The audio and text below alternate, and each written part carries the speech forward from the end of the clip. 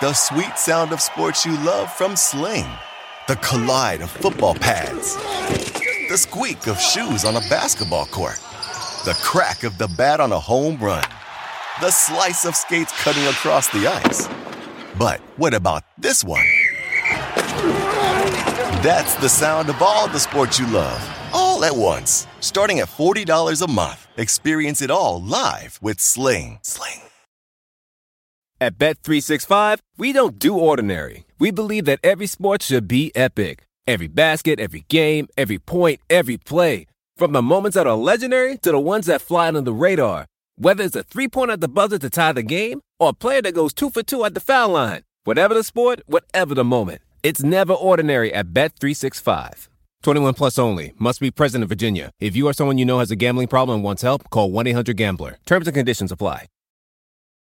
Another night of game twos to talk about here. Then we got to get to the free agent small forward crop. Let's start in Oakland, where Golden State had a harder than it probably should have been, frankly, victory against Houston, led by 10 throughout most of the game. Houston got back, cut it to 3 at one point in the fourth with some of the Warriors backup units on the floor. And then they extended it out with the death lineup and held on late. Chris Paul did have a 3 that was wide open that could have cut it to 3 after the Warriors, as they are wont to do, had some terrible turnovers trying to protect the lead late as Houston went to a trapping defense. Where do you want to start on this one? I think I want to start with the Warriors' defense for especially the first quarter. I thought that they did a really good job overall. Houston ended up with a 116 offensive rating, but a portion of that was them just hitting a ton of threes. I mean, we saw in the early going, Austin Rivers hit a few. He ended up 4 for 6. Chris Paul had 2 and then ended up 2 for 7. And Eric Gordon had a few moments, a lot of those different guys. But for the most part, some of those were conceded, but I think a lot of them were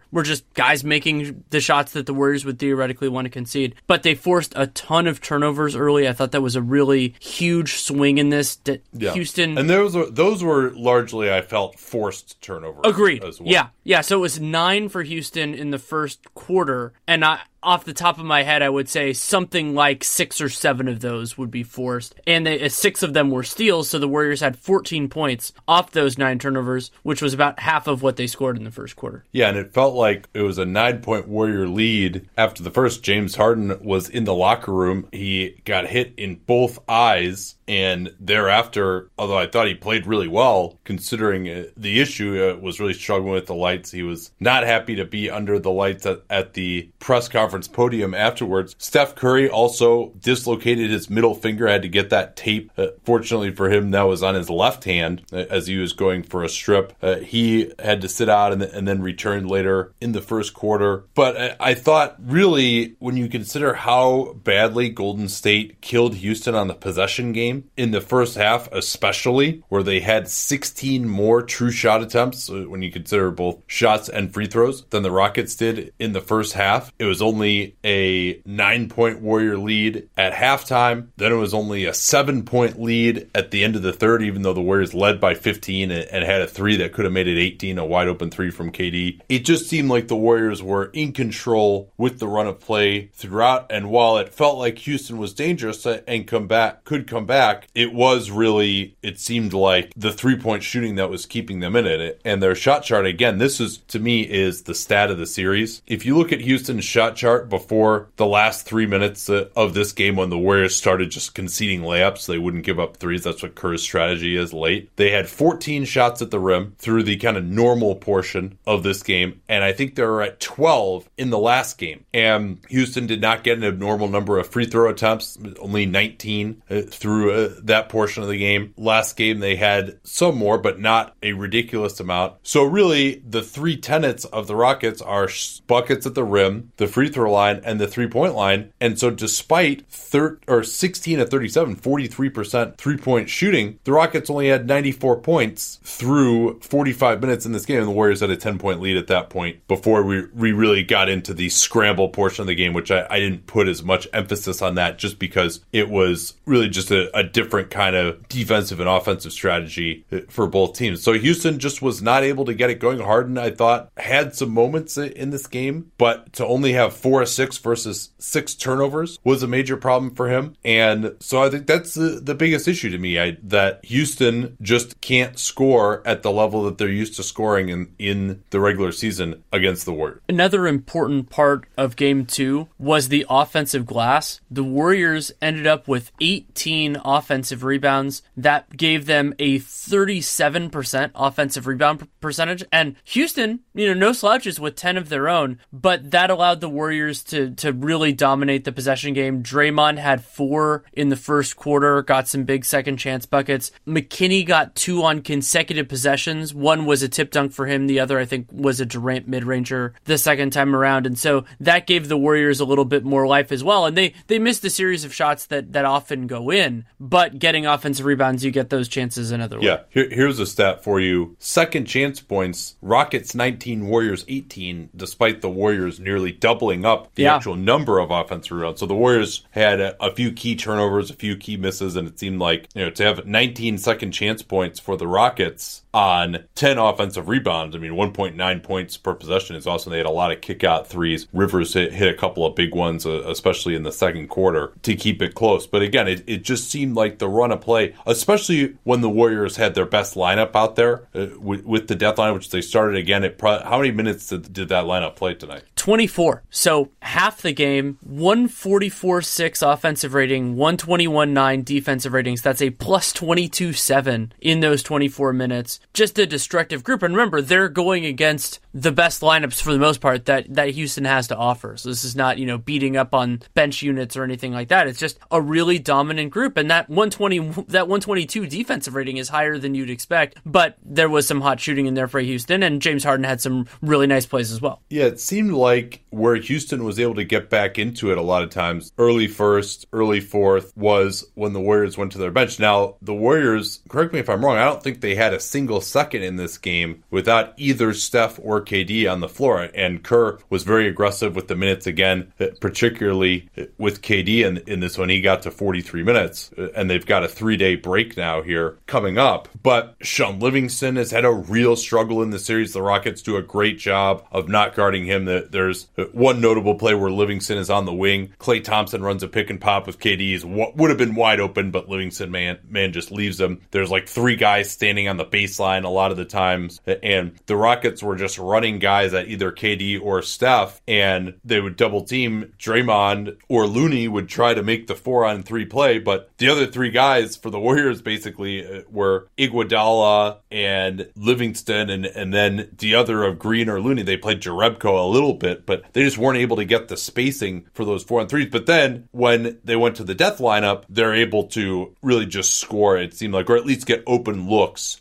at will in this game. So I suppose it's good for Houston, not a deep team themselves, that they're able to do better against the bench units, because their bench is also pretty limited. But nonetheless, that really is not enough when they're just not coming close to winning on either end against the starters. And to me, so much of that has been Draymond Green. We saw, for example, early fourth quarter, with Draymond out of the game, the Warriors have plenty of shooting on the floor, but James Harden is able to get past Kevon Looney in an ISO and just get right to the rim and lay the ball in, because there isn't the level of help available when Draymond is out there, or Draymond's not going to give up a blow-by if he's the guy on the switch. So really and I think Draymond has been the second best player for the Warriors in this series behind KD. And I think there's an argument to be made that Draymond has been the most valuable, because nobody else in this team can really do what he does. And this game wasn't as ridiculous in terms of him preventing the Harden-Capella lobs. They got a couple of opportunities, but he's just so huge in terms of changing what the Rockets want to do, getting out on defenders, and deflecting passes, all those sorts of things as well. I thought that the Jerebko inclusion was notable as well, because he was the guy that Kerr went to when Curry got hurt. So it was only a couple minutes that Curry was off the floor at that point. I mean, we had no idea. I mean, there were those little images that were floating around that maybe looked like it was a more severe injury. They did an x-ray, it was fine, and he ended up playing. And you could see the ill effects periodically, like he was shaky with his dribble with his left hand a couple of times, and missed a couple of shots that you might think, oh, and he's still, 20 points on 16 shots. I believe it would be 18 shooting possessions. And so not a bad game by any means, but not, the kind of dominant performance that he can have at times. And Jerebko, I thought those were his best minutes. That little stretch, he had a tip dunk, he was active, had a couple of different plays. But then he stayed in some of those second unit minutes. He was on the floor. They're really tweaking around with those lineups now that Durant is basically full-time in that group, other than when Curry is in foul trouble, and then plays with that group instead of the close of the third. So how they balance McKinney and Jerebko, it's not going to define this series, but it is interesting all the same. And along those lines, I thought an important part of this game was Houston getting a ton of offensive rebounds at the beginning of the second quarter. That was when Kenneth Faried and Kevon Looney were both out there on the floor. Now, those were not the only two players that were involved in the offensive rebound extravaganza, but in that quarter, Kerr ended up taking out Looney for Bogut. That was the only time Bogut played. And then when it got to the second half, Faried was out and Looney stayed in. And I thought that was interesting.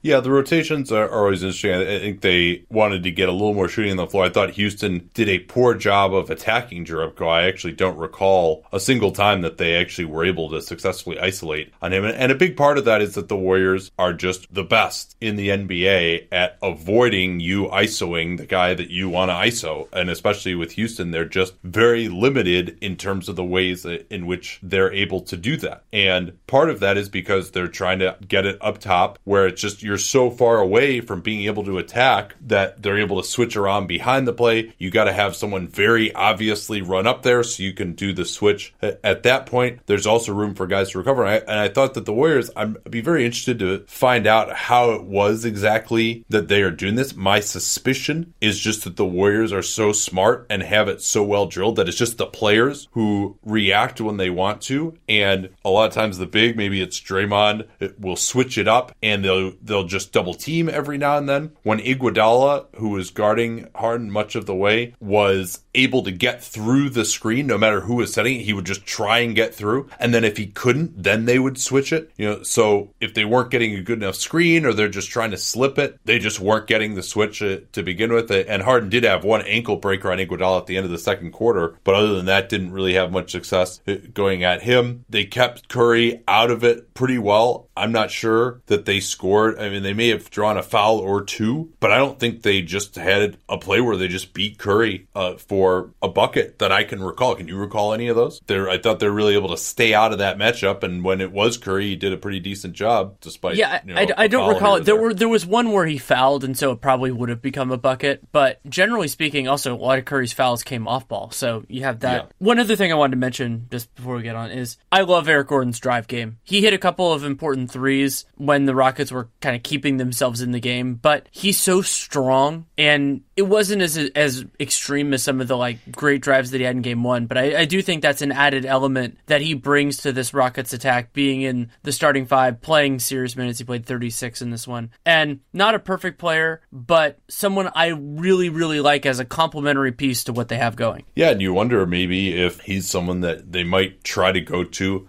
a little bit more. I mean, a lot of his attacks are opportunity, scramble defense, transition kind of plays. I'm not sure if he's, because the Warriors, again, they're switching everything, so I don't know if you want him isolating necessarily. There's not really a way for him to attack it in a conventional pick and roll. So whether his usage could be increased or not, I'm not really sure. He doesn't really have a great pull-up game off the dribble. It's kind of either shoot the three right when he gets it or go all the way to the rim. So I don't know if there's a way to give him more responsibility. He took 13 shots in this game. Another big problem is that despite the fact Clint Capella had a solid game for him at times, he had 4 offensive rebounds, had a couple of blocks. It ended up fouling out late when Chris Paul was trying to get him to just go trap, and he just went and fouled Steph Curry with 40 seconds left and Houston down 6 at that point. It still seemed that D'Antoni did not trust him to be on the floor at the end. And when they let Trevor Ariza go, it really was Capella that they needed to be their 5th guy. And yeah, he played 33 minutes. He had 14 points, but to me, it's not been quite the same impact athletically. He's been better than the start of the year, but not the same as he was last year. And they haven't really been able to get the lob game going to him either, in part just because Draymond is so incredibly intelligent. And then the Warriors just have great guys who can crash down on the backside. We talked about this in the Jazz series where the Warriors just don't have to make as many hard choices because they have guys who can cover two people at once. They have guys who can crash down on Capella, be in position where if they lob it up, those guys can run in from the backside and either make a play on Capella, knock it away. Clay had a couple of plays like that, or still close out to the corner and not just have it be a wide open PJ Tucker 3 the way it was for the Jazz. The Jazz had Gobert, but if Gobert committed to one spot, then either the corner or the lob was going to be open, whereas the Warriors just have a lot more athletes who can cover that.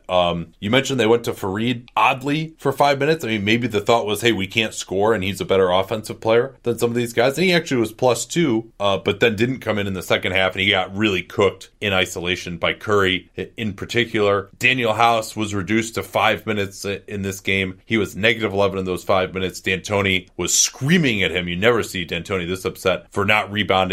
And House is very athletic, but just wasn't doing that. And then KD is going to just, his eyes get like saucers anytime House is guarding him in the post. Austin Rivers had a nice game with 14 points on 4 of 6 from downtown, but did have 3 turnovers. And, he's not the most reliable shooter. He does give them another playmaking element, and he certainly was better than House or Gerald Green on this night. Shumpert 0 for 4 on threes. I don't think he was even close. I want to talk a little bit more about Shumpert because this is just so weird. He played 1 4-minute and 32-minute stint in the first quarter. He took 4 shots, missed all 4 of them. At least 3 of them were bad misses. But they were +5 in those minutes. Like, you just don't see that very often where a guy takes that many shots, misses that many shots, but they still ended up getting buckets. And some of that was offensive rebounds, and the Warriors, I think that was when Austin Rivers hit a couple as well. But I was just, I was dumbfounded kind of when I saw that he was +5, because I remember how bad his minutes looked, and I wasn't surprised when Shumpert did not come back in the game. But it's like, oh, okay. Chris Paul had some moments keeping them in it. He had to go 40 minutes, which is more than they want to play, but Harden only was able to get to 34 because he missed so much time as they're trying to kind of fix his eyes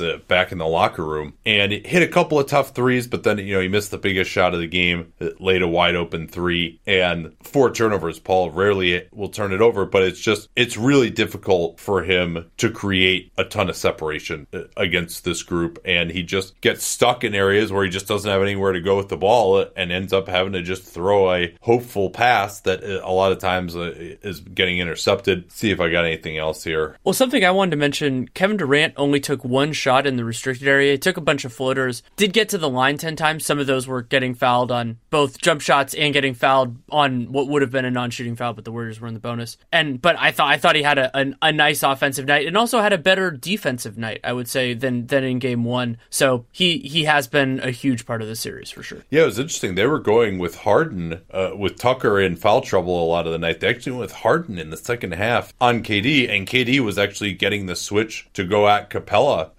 or Gerald Green down the end rather than Harden, which I thought was interesting. He tried to post up Harden a couple of times, didn't really try to cook him on the up top ISO. That's what the Warriors went more to down the end when the Rockets really couldn't get stops until they went to the trap later on. Nene only played 4 minutes in this one, despite what I thought was a pretty effective performance in the first game. It looked like it was just going to get totally blown open in the third, and then the Warriors actually couldn't score in the last 4:14 of the third, but Houston only put up 8 points during that time themselves, and that was the KD only minutes with Steph once again in foul trouble, and KD was just throwing it to guys for corner threes that Draymond, McKinney, like that they just couldn't make, or trying to lob it to Livingston, and there just wasn't any spacing in there. But I mean, Curry's really going with the death lineup for 12 minutes a half, and so when you're trying to get guys enough rest, and especially too with Curry only playing 33 minutes, and Iguodala, he played 34 last game, 32 this game, but they're going to try not to. They don't have Iguodala out there with those bench units stabilizing them as much. much. He only played 8 minutes. That wasn't part of that starting group, but Iguodala is plus 17. And so if they win those minutes enough and then can just hold on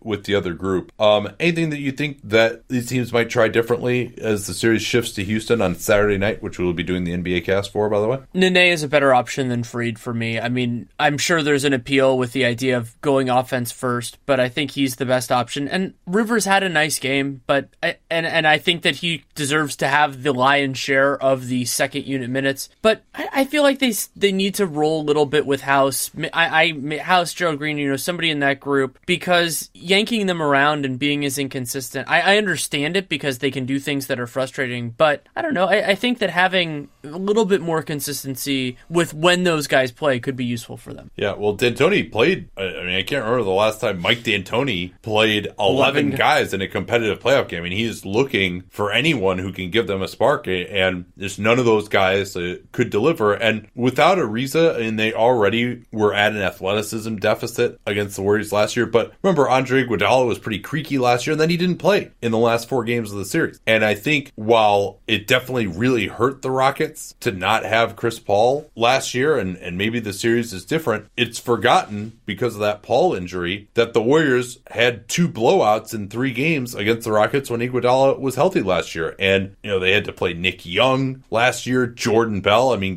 so to give Nick Young and Jordan Bell's minutes to Andre Iguodala this year is just such an upgrade, especially how good Iguodala is. I mean, he is leading the postseason in dunks. I think he's got 19 dunks so far, and a lot of those are off that Draymond pick and roll where they end up double teaming. And he's a great transition player. He guards James Harden as good as just about anybody. Like, he's just still amazingly at age 35 a really, really good player. And for them to be able to put that 5-man group out there, which is probably the best 5-man lineup of all time, I would say, is just such an advantage. And we've seen the Warriors be the less athletic team before, against the Thunder in 2016 in particular, when Durant was on that team. Of course, there are other teams, maybe the Raptors or the Bucks, that could give them some problems with the athleticism. The Warriors are by far the more athletic team in this series. And not only the more athletic, but for a team that goes small, by far the longer and taller team as well. Every player on Houston, other than Capella, is undersized for their position. And even Capella is a little bit light in the shorts, too. So, yeah, Houston has these thick guys, like they're kind of difficult to post up, but none of them are really great rebounders. And so guys and then their best rebounders are stuck away from the rim, and that's been a problem for the Rockets all year. So I don't see that changing that much. And I thought the Warriors would win this game comfortably.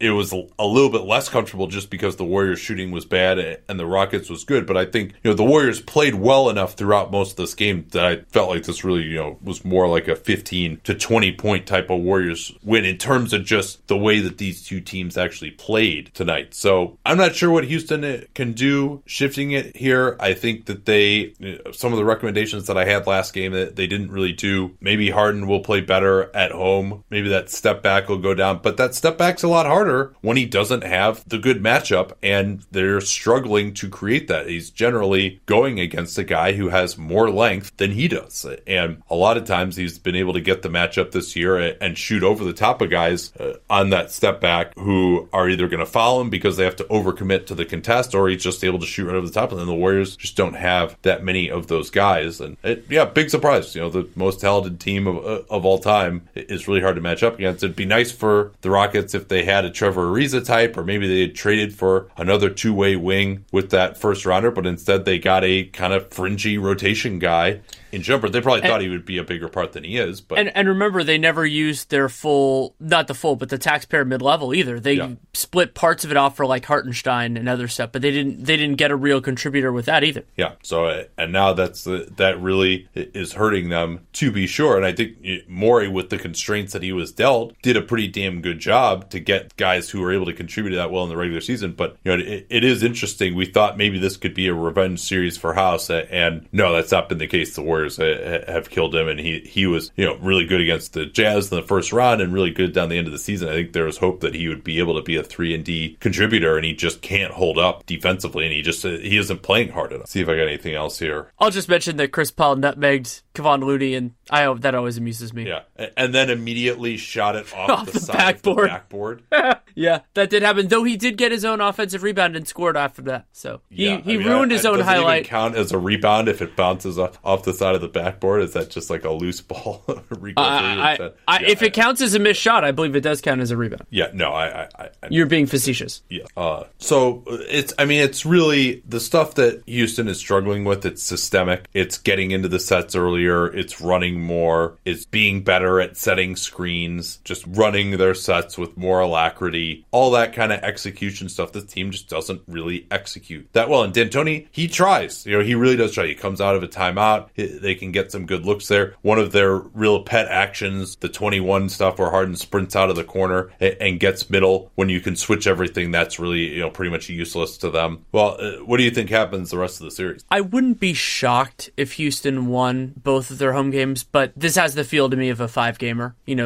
Whether it's, I think it'd be more likely then that Houston would win game 3 than game 4. They pull one, they have enough talent to win. I mean, they got closer in certain parts of both the games at Oracle, but I think the Warriors are a meaningfully more talented team when they play their best players, when they can stay on the floor. And remember that 24 minutes, that could have gone even higher if Curry hadn't gotten in foul trouble, some of the other stuff. So I think they'll win one. They're more than a good enough team to do so. And then, but I think this series it's not over, but I think we have a pretty damn good idea who's going to win it. So it's really more a question of whether it's 5, 6, or 7. Yeah, obviously there could always be a game-changing injury. We thought absolutely twice thought it could nearly happen. Had happened in the series. I mean, if Steph Curry has a broken finger, I would presume that he wouldn't be able to play with that, even if it's on his left hand. And hopefully Harden will be recovered by the weekend. It sort of feels like the Warriors will come out and really want to put their foot on the throats of Houston in game 3, and then let up in game 4, and Houston wins that one, and then it actually ends up being like a close game 5. But yeah, I don't know what's going to happen here in game 3. You would think, okay, the Warriors got to have, or the Rockets got to have that one just crazy barrage shooting game from deep, but they had that today, the 43% from downtown on pretty good volume, and that didn't really come that close to getting it done. I look back again where I really think game 1 was the missed opportunity with the 20 Warriors turnovers. Tonight, the Warriors only, I think, had 4 turnovers in the first half, and they had probably 3 or 4 in the last 3 minutes of the game that were just absolutely asinine, terrible turnovers. But they were for the before Houston just started trapping, they were under 10 turnovers. And if the Warriors don't turn it over, they're just going to score really well against this team. It did not look, and this was over a 120 offensive rating for the Warriors, even with their foibles down the end, and even with 11 out of 36 3-point shooting, 3 out of 13 from Curry. I will talk Boston-Milwaukee, but first, Mother's Day is coming up. There's nothing that we wouldn't do to make sure the special moms in our lives are happy. Sherry's Berries has special Mother's Day berries designed just for mom. They're topped with chocolate chips, pink shimmer sugar, and swizzles. I just got mine sent to me. My wife, of course, quite enjoyed them. These strawberries are just enormous. I don't know where they get these things, but they are huge. And it takes 5 bites to finish one of these things when you've got the chocolate cover. It comes refrigerated, so they're really fresh. When they arrive, you choose your delivery date to ensure that your mom gets your gift of Sherry's Berries exactly when you want her to. And of course, your satisfaction is always guaranteed. So don't wait until the last minute on this one. It's May 1st right now as I'm recording this. You could just go do this right now and then you'd just be done for Mother's Day. You don't have to stress out about it anymore. Go to berries.com, BERRIES.com today to order your freshly dipped strawberries starting at $19.99 for the mom or mom in your life. You can double the number of berries for just $10 more, should you so choose. I know that all of you are very responsible and are well aware of this, but just to reiterate, Mother's Day is Sunday, May 12th. So try it, berries.com, click on that microphone in the upper right hand corner, enter that familiar CapSpace code. Don't forget that at berries.com, CapSpace code, to let them know that you came from us. So Milwaukee righted the ship in a big way. They led by only 4 at halftime, and it was one of those games, and there were many of these, and Bucks fans will remember this well, in last year's playoffs where it seemed like Boston should be getting killed, and yet they would hang around, and then in the second half, make a run and be there at the end, and with the Stevens magic and some crazy shot making, steal it. We thought it might be headed that way, and then the Bucks went on a 24-2 run to end the game in the third quarter. Yeah, and I thought that there were some important developments in this game from Milwaukee's perspective on both ends of the floor, but one of the big ones was just hitting shots. I mean, you could go through numerous guys on this roster, but I'll start with Chris Middleton. Middleton going 7 for 10 from 3, Bucks overall 20 of 47, and when they can do well in the possession game or even break even in the possession game and hit shots like that, get to the free throw line, even if the defense has some imperfections, and it was great in the third quarter, they can survive it, and then they were able to build upon that and really take this game over. Yeah, Boston was actually having a pretty nice offensive night until they were outscored 39-18 in the third, and they scored only 2 points in the last 7 minutes of the third quarter, and really just were not getting to the basket at all during that time. Give you their stats for that period, that 24-2 Bucks run. 1 for 11 from the field, 0-4 from 3. Their one make during that time was actually a tip-in. Took 5 twos away from the rim, and they also coughed it up 6 times. And obviously the Bucks, when they're able to get into transition with Giannis, that is when they're totally deadly. Giannis hit a couple of threes during the run, one over Horford and one over Baines, both of those off the dribble. He was able to get to the foul line a ton, ended up 13 of 18 from the foul line. I thought overall the Bucks got a lot more calls than they did in game one of just the Celtics putting their hands on them on the drive. I think we mentioned that after game one, that would be, if we were running the Bucks, that would be what would be on our tape to the league after game one, is here's all these times these guys are putting their forearm on our guys, Giannis in particular, when they're driving. Eric Bledsoe was awesome on both ends. 21 points, 3 of 5 from downtown, 7 of 12 overall. He had 5 assists as well. The Bucks, I thought, passed it a little better in this game. I still think the Celtics, to some degree, are exposing that they are not an amazing passing team. But it was funny. There was a lot of sequences where I would see Giannis or Bledsoe would drive, get double teamed, miss the obvious open guy, but then they'd swing it around and end up getting a good shot later in the possession anyway, just because they had that level of spacing and that level of gravity with some of their players. I don't know. I've rambled on for a while here. What else you got on this game? I'm still trying to figure out where kind of where this goes if Malcolm Brogdon is unavailable or limited in terms of the support guys. But even though he got in early foul trouble, I still like Mirotic as that kind of short-term option. They did get some good minutes, some very good minutes at moments from George Hill. Also, that the 3 that he had at the end of the first half was awesome. I called it. Yeah, the pull-up 3. Yeah, you corrected me. I said it was like a throwback George Hill, but as you noted, and this is true, George Hill didn't have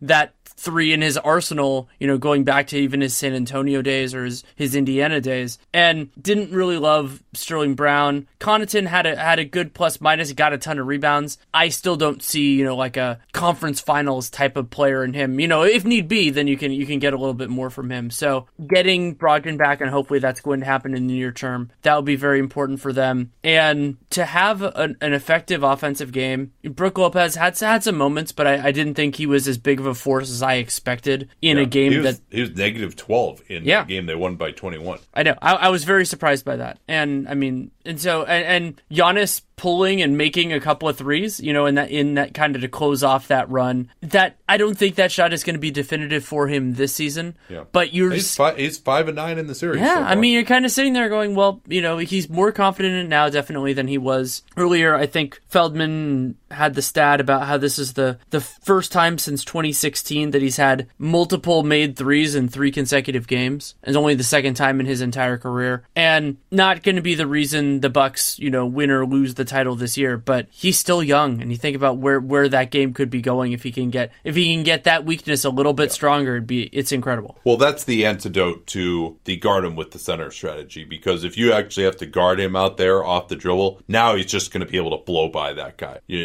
We'll kind of wait back in the lane and try to time out his Euro step and be big and bump him off and contest him at the rim. Then that doesn't work anymore if he can make that shot off off the dribble. Bucks defense was much better. They did more switching in 1 through 4, and even if they absolutely had to at times, 1 through 5, they were determined not to just let the Celtics get wide open jump shots, which is what they got in game 1. And certainly the Celtics, no matter how wide open they were, shooting 49% on twos outside the 59% on twos outside the restricted area in game 1 was not going to continue, but that went the other way in a big way. Through 3 quarters, again, 16 shots at the rim for Boston. They are not known for their ability to get there. The foul line, only 14 free throw attempts, 0 for Kyrie Irving, who had a nightmare game. And then, get this, 7 out of 27 on twos away from the rim. But those weren't open shots. Kyrie wasn't getting the same quality of looks. He struggled with 0 for 5 in floater range and only 1 out of 4 on 2-point jumpers, and then 1 of 5 from 3. 4 of 17 overall was atrocious. Well, and I think you connect that as well with Jason Tatum. I mean, Boston had to run more ISO, and the guys that you would think of as being their ISO players really did struggle. Tatum was 2 for 10 from the field. He only took 2 mid-rangers, missed both those. He was 0 for 4 on what I would consider jump shots. Just a rough night from him. He had a couple defensive moments, but not a good night for him. No, and he's been really bad in the series. And Locke had this stat that of players who had more than 100 ISO possessions this year, Tatum ranked 95th out of 95 such players in efficiency on isolation. That's not what was supposed to happen for him this year, so he has not really been effective there. He doesn't have the ability to get into the lane and draw fouls in those situations. It's all the long two, and he hasn't been able to hit that as well. The Bucks were more aggressive, helping early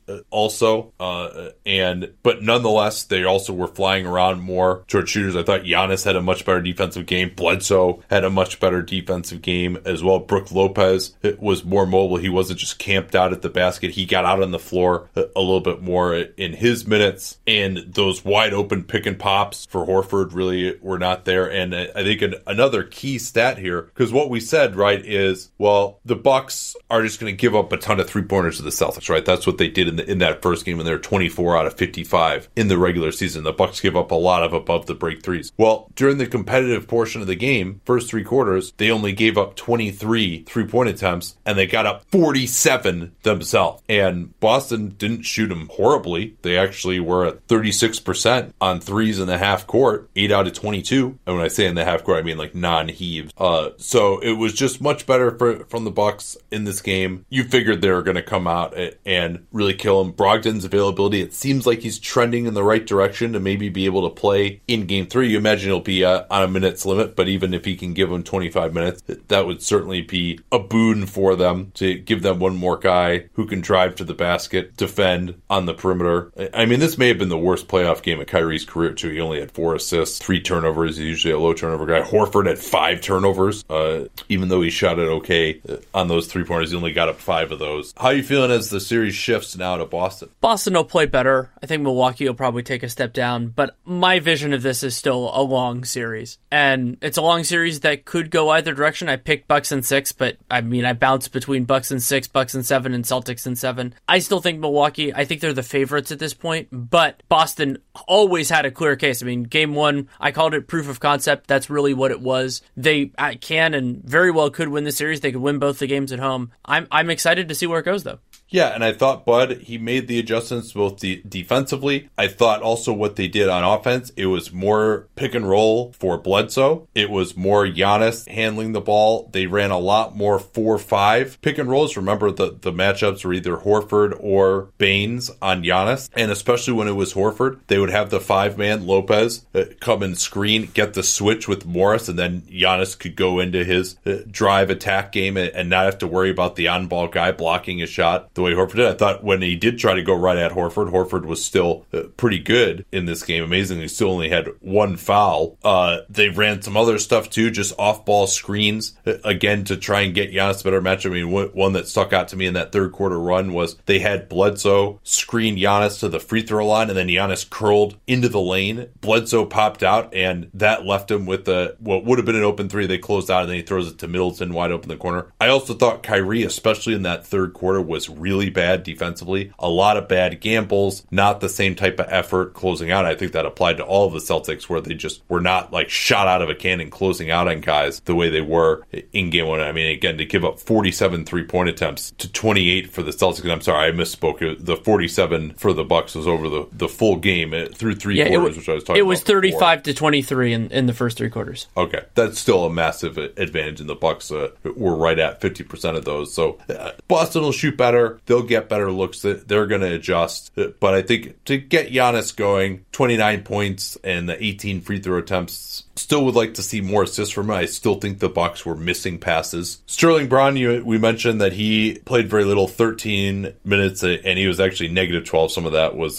garbage time. He was questionable with the back spasms. They went with Mirotic, who I still think is important as far as spacing the floor. He also had 3 steals and a block in this game. I think getting a little bit more help-oriented of a defender helped them as well. They did try a couple of Lopez post-ups. Those didn't really go anywhere. It does seem like Lopez may not be a part of their best unit in this series, having a matchup with Horford, and that's fine. Maybe you try and bring him back when it's more Baines out there. Boston still, I don't think they've played a single minute in this series with Baines and Horford together. That's a lineup that has definitely been very good for them defensively, and maybe that's something they can do to get a little more rim protection out there, give it a little more versatility, take away that 4-5 pick and roll and letting the Bucks get the matchup. But one of those two guys would have to guard a shooter, and the other one would guard Giannis. I also thought Baines just didn't quite have the same lateral mobility after the ankle sprain. He was negative 19 in 10 minutes. I still want to just see more high pick and roll for Kyrie Irving set way above the 3-point line for the Celtics, especially when Lopez is in the game, and let Kyrie walk into that 3-pointer from way above the circle, force Lopez out on the floor, try to get in behind him. I don't know what else you can do to get Tatum going. Maybe he's just not that good. Certainly the Celtics need to do a better job at Middleton. I mean, he got a ton of open corner threes in this game, a lot of those in transition. The Celtics transition defense wasn't nearly as good in this game either. I thought the Bucks did a better job of getting guys ahead of Giannis and sprinting to the corners, filling the corners, so that the Celtics just flattening out and building a wall at the free throw line wasn't as viable. I thought Lopez in particular too did a nice job of getting down there on offense in those semi-transition situations. So I think, Boston, if they're going to win the series, I always say it, unless you're a team like the Warriors, if you're the road team, you better be up 3-1, because then you're stuck trying to win 2 of the last 3 with 2 of the last 3 in the other team's building, and the Bucks seem to have gotten over their first game. Just now, hopefully we will see a close game in this series. That would be nice. All right, we got to get to the shooting guards here, but first, this from GOAT.com. Sadly, the player that some are starting to think is the GOAT, although that legacy took a little bit of a hit this year without making the playoffs, LeBron James, he's not involved anymore. It is kind of a bummer that he's not there, but the GOAT of buying sneakers, GOAT.com, is at your beck and call whenever you want. The big problem with buying sneakers online is there's more than a coin flip's chance that the shoe you're looking at is fake. But at GOAT.com, the largest marketplace in the world for authentic Yeezys, Jordans, and over 600,000 sneaker listing, you can take advantage of the safest way to buy and sell authentic sneakers online. The whole process is frictionless. They accept sellers with the best reputation, and then they verify all sneakers. The way it works is these sellers ship it to GOAT, and they inspect every detail, the stitching, the color, the size, and weight. They have experts that can tell you exactly how a pair of Jordans is supposed to smell. They know that every pair of sneakers on the site is going to match exact factory specifications, and you're not going to find better prices for verified 100% authentic sneakers anywhere else. The way to get started with them, GOAT.com, GOAT, you know how it's spelled, GOAT.com/capspace. Go right now before the sneakers you want are gone. Although I do suspect that you'll find some other awesome ones. When I was shopping on there, I got a pair of Kamikaze 2s, which is what Sean Kemp used to wear back in the day. Pretty nice colorway. That's what they call it, right? Colorway. I was just struggling to find which sneaker I wanted to get. It was really an insane selection there. So once again, GOAT.com, and don't forget that /capspace URL to let them know that you came from us. All right, pre-recording this now. We don't know what happened in tonight's games, but we got to talk about the free agent small forward crop, and that of course starts with the 2 best players available in free agency this season, Kevin Durant and Kawhi Leonard. Both of them have player options, which they will certainly be declining. KD, age 30, Kawhi, age 28, and this is something you've mentioned before, but those 2 guys are, if they do leave their present homes, teams in Golden State and Toronto, that's going to reduce the available free agent money for everyone else because those teams won't have a max salary spot to replace them, and they will, of course, take one up with, as rumored, the Knicks and the Clippers. It'll also be the first time, I think one of the differences between these two guys, first time Kawhi Leonard hits unrestricted free agency. That third contract is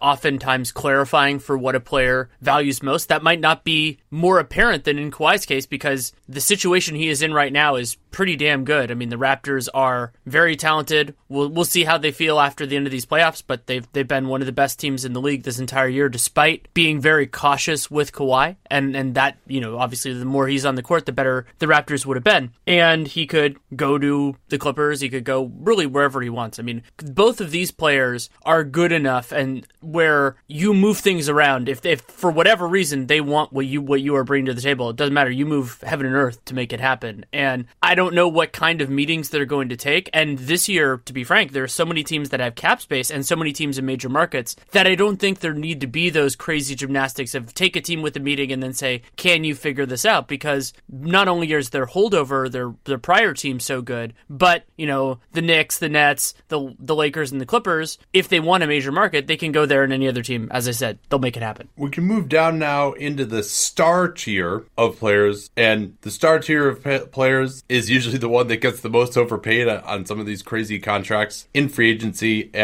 Jimmy Butler's situation, he does have a player option. He's going to almost certainly opt out. He's 29, but with a lot of miles on those tires. Chris Middleton, also player option at 27. He's going to opt out as well. He's benefiting from only having had a 3-year contract at the start of his career because he wasn't a first-round pick, so he actually hits free agency sooner. You think there's a max offer out there for Jimmy Butler, like full max, 4 years at $146 million? I'm guessing there is, especially because there are more teams, significantly more teams with cap space than there are max level free agents if we're counting him in that group. And so I think someone's going to get desperate. Now, can he get the full 3+1, all the bells and whistles that the best of the best demand? The Gordon Hayward contract would probably be the analog here. That maybe not, but there are so many teams that are just starved for talent. And I could imagine it happening.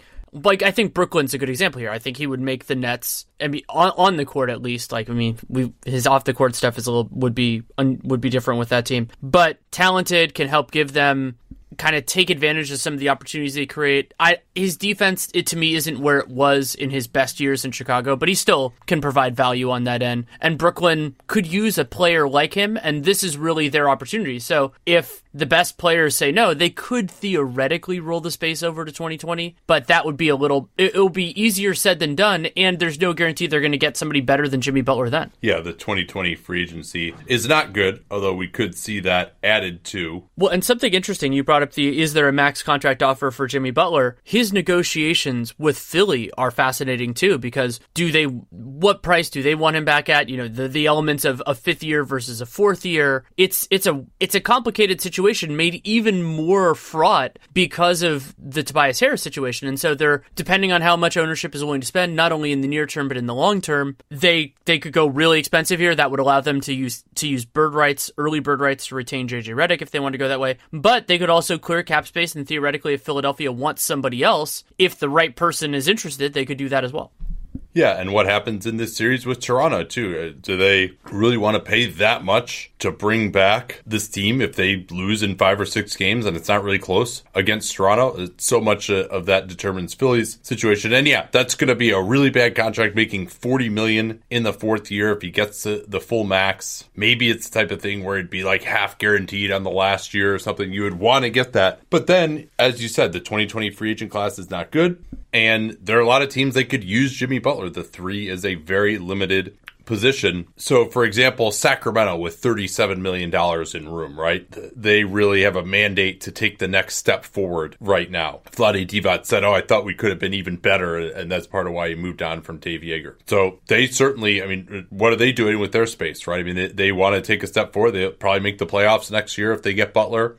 And yeah, he ages out a little bit, but at least he's got a decent body. Hopefully he can play enough that he can still provide competent defense on the wing and some shooting as he ages. The Knicks or Lakers, you could see maybe as a possible second banana in New York or in LA. Who else are they going to get besides Butler? A lot of pressure, of course, on them. Clippers doesn't seem like the direction they would necessarily go if they miss out on Kawhi. You could see them maybe making him an offer, though, as the second guy again, because it really, for them, it makes a lot of sense because he's probably close to worth it the first year. And so now you're trying to compete already. How well he would get along with everyone, you never know. Indiana, absolutely, you would think, would make that offer rather than trying to bring back Bogdanovich and Thad Young. They would still have Bogdanovich's hold. They've got $31 million in room in Indiana with his hold, and they could get to that max offer pretty easily. Dallas, don't necessarily see them going there. Brooklyn, you mentioned, I'm skeptical that they would go there. I think they're trying to build a little bit more for the long term. But once again, what else are they doing with the space? And Atlanta, I wouldn't see them going in that direction. But it seems like there are enough teams, there are a few enough candidates for that money available that the offer, if not at the max, close to the max, is going to materialize. Maybe if he wants to play for a better team, they'll try to hold that over his head and the offer will be a little bit less. But, it's really hard for me to see it being less than, 120 million guaranteed, something like that, just because there are so many teams and he plays the wing. And I like him better as a free agent than Kemba Walker. I think if you look at just the hierarchy of all the positions, he's behind KD and Kawhi, obviously. He's behind Clay. He's behind Kyrie. And then it starts to get to eye of the beholder. Al Horford, if he opts out, Tobias Harris is younger, but not as good as Butler to me. Kemba Walker, he's right in that range. So eye of the beholder, maybe teams are just like, oh, his injury history and he's too difficult to deal with. I'm going to rank him below all those guys. I wouldn't, though.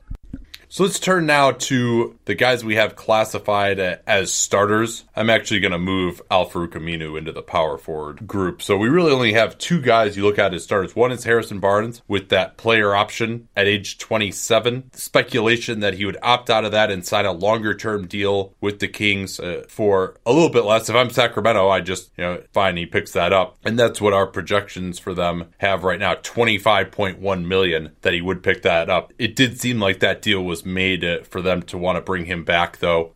And the Kings probably value him more than other teams. Though I'm not sure if they should, because I think he's better as a 4 than a 3. But again, you get into the scarcity of the 3 around the league. And he can play the 3, even if he's not amazing at it. And then Bojan Bogdanovic is the other one at age 30, coming off a career year there. Bogdanovic is going to have offers on the table. I mean, he really did ramp up his role when Victor Oladipo went out. I thought he looked good.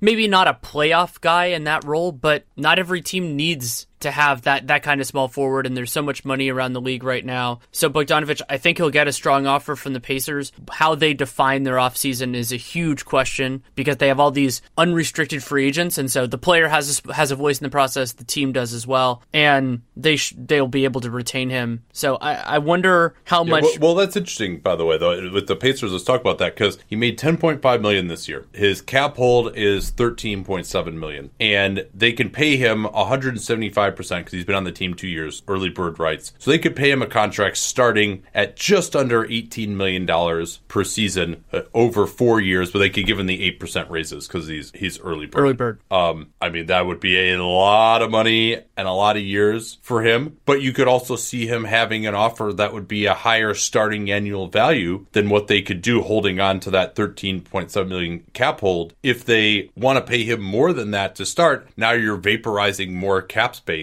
to do that. So that's going to be really interesting. I mean, the number of years to me for him is going to be very, very important. Agreed. And I mean, this at age 30, you expect that each year is going to be, it's more likely than not that it'll be worse than the last. And I mean, he had a career year, so you would kind of lean that direction anyway. So does a team like Sacramento to create the Bogdanovic combination? I mean, I also think just adding a little bit more, another dynamic offensive player, if they want to go in in that direction, they absolutely could. And, Brooklyn could bring him back. They could go in that direction. It's been a little while since he was there. Yeah, I mean, I think they have Joe Harris. I don't think they're going to do that. I think they want someone with more size and athleticism on the wing. I think they do too, but that's always hard to get. And so for Brooklyn, I mean, they've come up a couple times in this. The urgency of now is it just hard to figure out for me with them. Like, I could see Brooklyn playing the long game here and just rolling it 1 year, but if they see the success they had, this is a loaded free agent market, they have some buzz, I could see if the best players don't say yes, I could see them dipping to about this level. And I think that's about the line for them in terms of 19 versus 20 is probably somewhere around Bojan Bogdanovic. Yeah, and obviously much depends, of course, on what happens to D'Angelo Russell as well. Just because, I think they're looking at what are our books going to look like 3 years from now. I think that's a question. And is this team, if you just re-sign LeVert for big money and Russell and one more piece, where are you going with that group? And what is that other piece? Do you want to make that piece Bogdanovic? Are you really, or someone of that ilk? Is that getting you anywhere other than just a pretty similar season to what you had this year? Yeah, or bottom five or bottom four playoff team in the East. I know it depends what their ambitions are as a franchise. Trevor Ariza heads up the rotation guys, and this is a very, very thin group. I mean, this at the three, which I really are defining a lot, is you got to be able to guard your other threes. The best threes have at least some idea of a chance guarding those players. I mean, even Bogdanovic has been better in the last couple of years, but that's not, he's not a stopper on the wing. But most of these guys, like, okay, if you put them on the best threes in the NBA, they're not going to just get completely embarrassed. So Trevor Ariza heads out that group at 33. Interesting that Washington did not seek to move him. There's talk that he could return there. They will have full bird rights on him should they choose. And just in a vacuum, what do you think as a number for Ariza? Actually, a clarification, they do not have full bird rights on Ariza. They just have non-bird rights that are rich enough where they should be able to pay him. I forgot that he, I was thinking he got traded. He was just stupid. But still, it should still be fine. The primary difference there is they can't go all the way to his max and they can only give 5% raises. But I don't think that difference matters really at all. They could start him at 18, which is enough. That's plenty. You would think. I would think. And Ariza, 33, you're getting into some of the duration related questions here.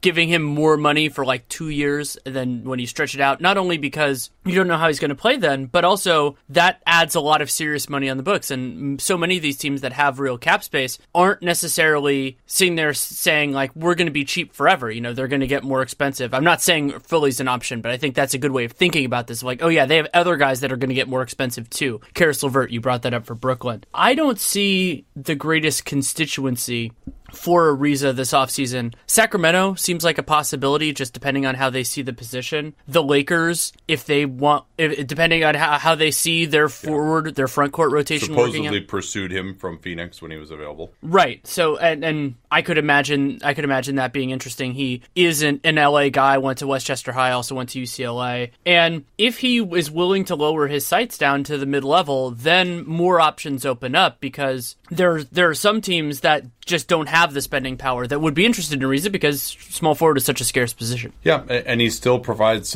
some two-way value. I mean, at 33, I thought he took a step back this year, to be sure. Did not have the touch from three a lot of the year, and looked to really be lacking explosion around the basket. So you never know, guys who are at that level can just lose it and not have it anymore, around this age. But you're always going to get a chance if you've got some size and some shooting ability at the small forward position. So he's clearly at the top of that rotation group, and someone will likely bring him in to be a starter. I just listed him as rotation because I don't think it's going to be a long-term starter money type of contract. But you could very easily see him at the very least getting a similar contract to last year, which was 1 year, $15 million, and maybe even getting a second year as well. Maybe he gets a partial guarantee on a second year. Maybe it even goes beyond that potentially, or maybe it's a longer contract at the mid-level for a contender. But still, as a rotation piece, despite the fact that he's a little bit diminished, you think he could help nearly any playoff team just due to his skill set. James Ennis has a player option worth $1.8 million. That is his minimum for next year. it would be fully guaranteed, so that is,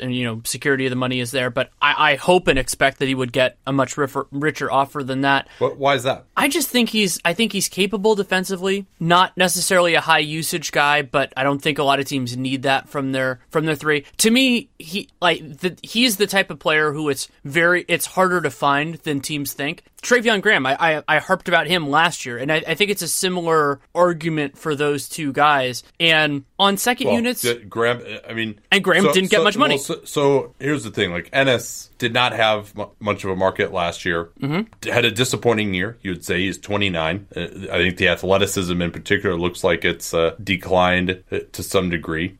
From downtown this year, 35%, but not a very high attempt rate. Now he has been valuable for Philly.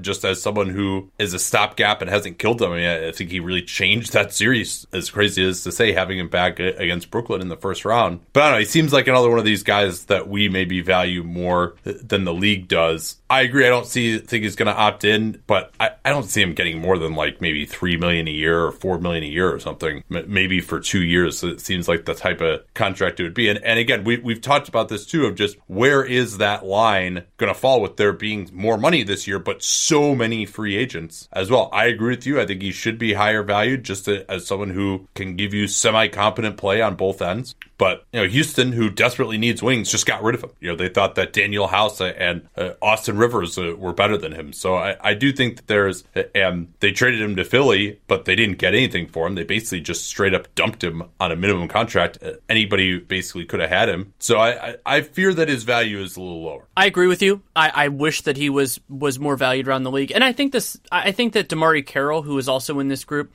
has more of a constituency, also has the benefit of playing, you can play him at the 3, you can play him at the 4. And while the old Arnovitz chestnut about if you have to ask, he's a 4, I think there is some merit to that. But almost all of those guys actually play the 3 because there are so few 3s. And so you kind of get into that best position versus optimization for value purposes. Carroll, 55% true shooting each of the last 2 seasons with the Brooklyn Nets, and just a competent player that you can rely on in your rotation defensively, and I think offensively he brings enough to the table without taking that much away that another guy that I just really like and feel my instinct is that he's going to get undervalued, and part of that is the choice that Brooklyn has to make in terms of cap space versus retentions. I'm guessing that they will just shed some of these cap holds, and then that makes him really a free agent without much tying him to the Nets themselves other than a good season. Yeah, at age 32 for Carroll, clearly is the second best guy in kind of this older rotation level of group. So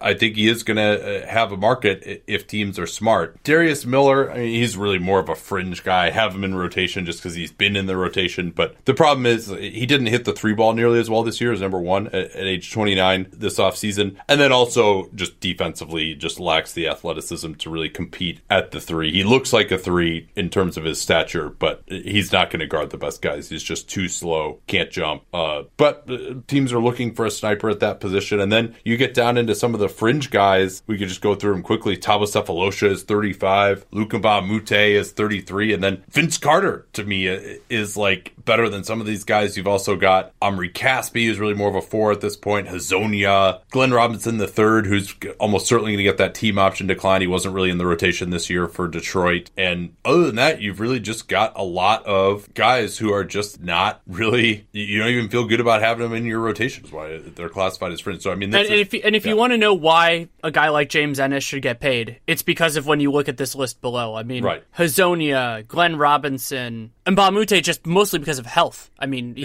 had a completely lost season due to injury. I don't trust, if you pencil that person in, even if it's on a minimum contract, you don't go, oh, our backup 3 is set. Some of them are actually better at power forward, and then they're not consistent. I mean, Mario Hazonia, I still technically am the Archbishop of the Church of Hazonia, but 28% from 3 this year, 50% true shooting on 21 usage now. You can pull that off on that god-awful Knicks team. But thinking at this point, it's a lot harder to say right now, oh yeah, he can be a big positive part of what we're trying to do. Now at 23, he could eventually get there. Actually, he just turned 24 in February. He could get there, but the trust for me is the big question here, whether it's health, whether it's reliability, actually how good they are. Like, I think Caspi is an example there. Like this group just makes me queasy. Yeah, and as we've seen, he can get minutes in the playoffs and not kill you, and the rest of this group probably can't. Let's get to the restricted guys. Again, a rather barren group. Kelly Oubre at 23 leads these guys off, and Dorian Finney-Smith. I mean, those are the only guys even who I would look at as a rotation level of players. Oubre is 23. Finney-Smith is 26. Finney-Smith we can start with first. I think it seems very likely that he'll be back in Dallas. Unlikely to me that they're going to get another 3. I mean, he probably looks like they're starting 3 next year, and he's got the really low cap hold, so he's extremely valuable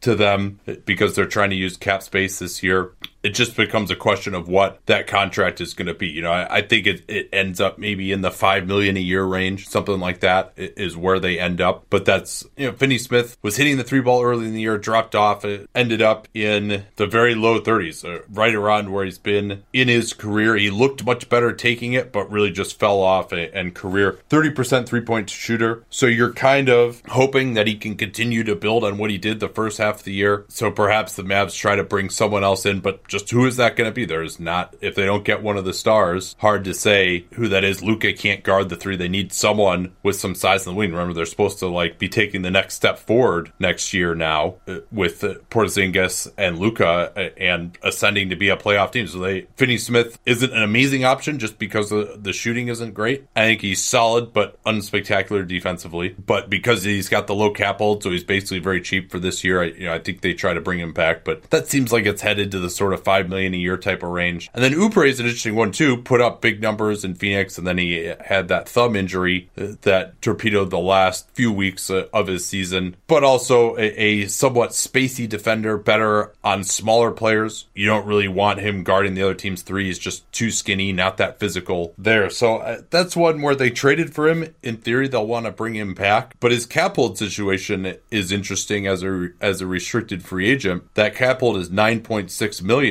Phoenix doesn't particularly have a path to space to get a point guard unless they move on from his cap hold or go for a stretch of Tyler Johnson and his $19.2 million or make some kind of a trade. So they're looking at $7.6 million right now with his cap hold on the books pending what their draft pick ends up being. So there is a scenario in which maybe they just let him go and he becomes unrestricted, but it seems unlikely that would happen right at the start of free agency. And they could potentially be looking to make their own free agent or restricted free agent offer to someone like Terry Rozier or maybe like Malcolm Brogdon or something, and then maybe they pull Oubre's qualifying offer and take his cap hold off the books, and he could become unrestricted. So he doesn't seem like someone who's going to get an offer necessarily, but I also don't think he's very similar to a lot of players that they already have, although better than, say, Josh Jackson. And, TJ Warren is somewhat inscrutable as well. So I do think he's a valuable player for them. And he's in some ways more of an adult in the room than a lot of the guys they have on the wing. So I'm not sure where that's going. What do you feel as far as what ends up happening there in terms of them making him an offer? It seems like one of those ones where it's like, oh, we can't let the asset go, but you're not so important to us that we're going to move aggressively to lock you up with an offer that you're going to like on July 1st. I don't have a particularly great read on Oubre. Players like him are it only takes one restricted offer type of thing where they're 15th pick in the draft a few years ago, still only 23 years old, doesn't turn 24 until partway through next season. That somebody with space or maybe with the full non-taxpayer mid-level exception just goes, well, look at this forward market. There aren't that many guys available. He's younger than a lot of them. And while I would probably disagree with an offer that lucrative, I wouldn't be surprised to see someone make it because he could be overvalued. And especially when you have this time as the Sun where he was a little bit more effective and got to play more minutes, that if you were already liked him, the parallel here is kind of, I don't think of him as nearly as accomplished, but like Harrison Barnes, where Barnes having the success that he did on the Warriors, it strengthened the resolve of the people who liked him in the first place. And I could see Oubre getting, one offer kind of in that range. And my instinct is that would then lead to Phoenix not matching, but just giving him a contract at around that number. And that's how I'm guessing this plays out. Fringe restricted free agents, Jake Layman coming off of his third year, did actually start some games. He got the Keith Bogans quite a few times. Improved his three-point shooting, which had been awful in his career, up to 33%. So enough where he at least had to be be honored to some degree. It was an efficient finisher around the basket. 16% usage isn't terrible for the type of player that he was. And he's got some size and athleticism. Well, something else that's really important for Layman, he had this big jump in effectiveness, true shooting this year. And a lot of that actually came from two. He did shoot better from three. He went from, mid-20s on overall, over the first 2 years to 33, but 65% from two is pretty impressive. I don't know how much of that is sustainable. You can see shooting 50% on 10 to 15 feet, shooting 38% on long twos. Both of those seem a little bit rosy to me, but he has more athleticism than you think. He did a good job finishing around the rim and took a lot more of his shots there, which is important and something you could see Layman continuing. Yeah, Layman had only played about 400 minutes in his career prior to this, and we were critical of them even picking up his non-guarantee because he had just been a complete non-factor. He had a really nice summer league shooting the ball, and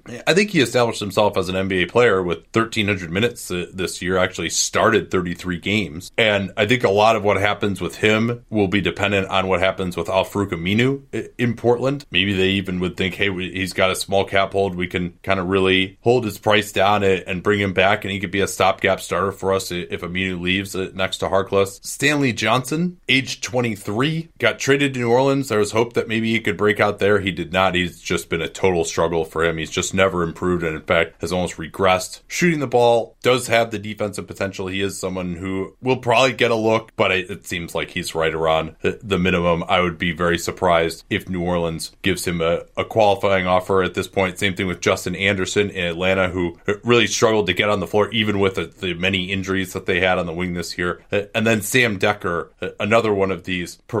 All of these guys, maybe with the exception of Layman, are ones that we have perhaps slightly fetishized in the past as, these guys have the potential to be a good player on the wing, and it just has never worked out for them. And Anderson is 25. Maybe if and I think also he's put on some weight. That great athleticism that he had early in his career seems to have waned a little bit. But all these guys, they had some defensive potential with their size, and then just haven't really been able to make the three ball consistently. And maybe they'll keep getting chances, maybe as the team think, all right, we will be the one to teach him to shoot. So you would think that these guys, maybe with the exception of Anderson, will be in the league next year, but on flyer minimum type of deals. I wouldn't expect any of them to get qualifying offers from their team. All right, we done here? Yeah, I think we are. I can mention that my Spurs offseason preview is up at The Athletic. Not as much going on there as the Clippers who came out on Monday, but still plenty to discuss in terms of Rudy Gay. That's actually a negotiation that we talked about. I talked about at length there because of the unusual circumstances with his early bird rights and their flexibility relative to the luxury tax. So I like going through that exercise with them, and I kind of went big picture in terms of the next couple of years of their timeline. All right, we are going to be off on Wednesday night because we did that special Saturday episode. But fear not, we will talk about Wednesday night's game on Thursday night's episode when we will be back. We'll talk to y'all then. At Bet365, we don't do ordinary. We believe that every sport should be epic. Every basket, every game, every point, every play. From the moments that are legendary to the ones that fly under the radar. Whether it's a three-pointer at the buzzer to tie the game or a player that goes 2 for 2 at the foul line. Whatever the sport, whatever the moment. It's never ordinary at Bet365. 21 plus only. Must be present in Virginia. If you or someone you know has a gambling problem and wants help, call 1-800-GAMBLER. Terms and conditions apply.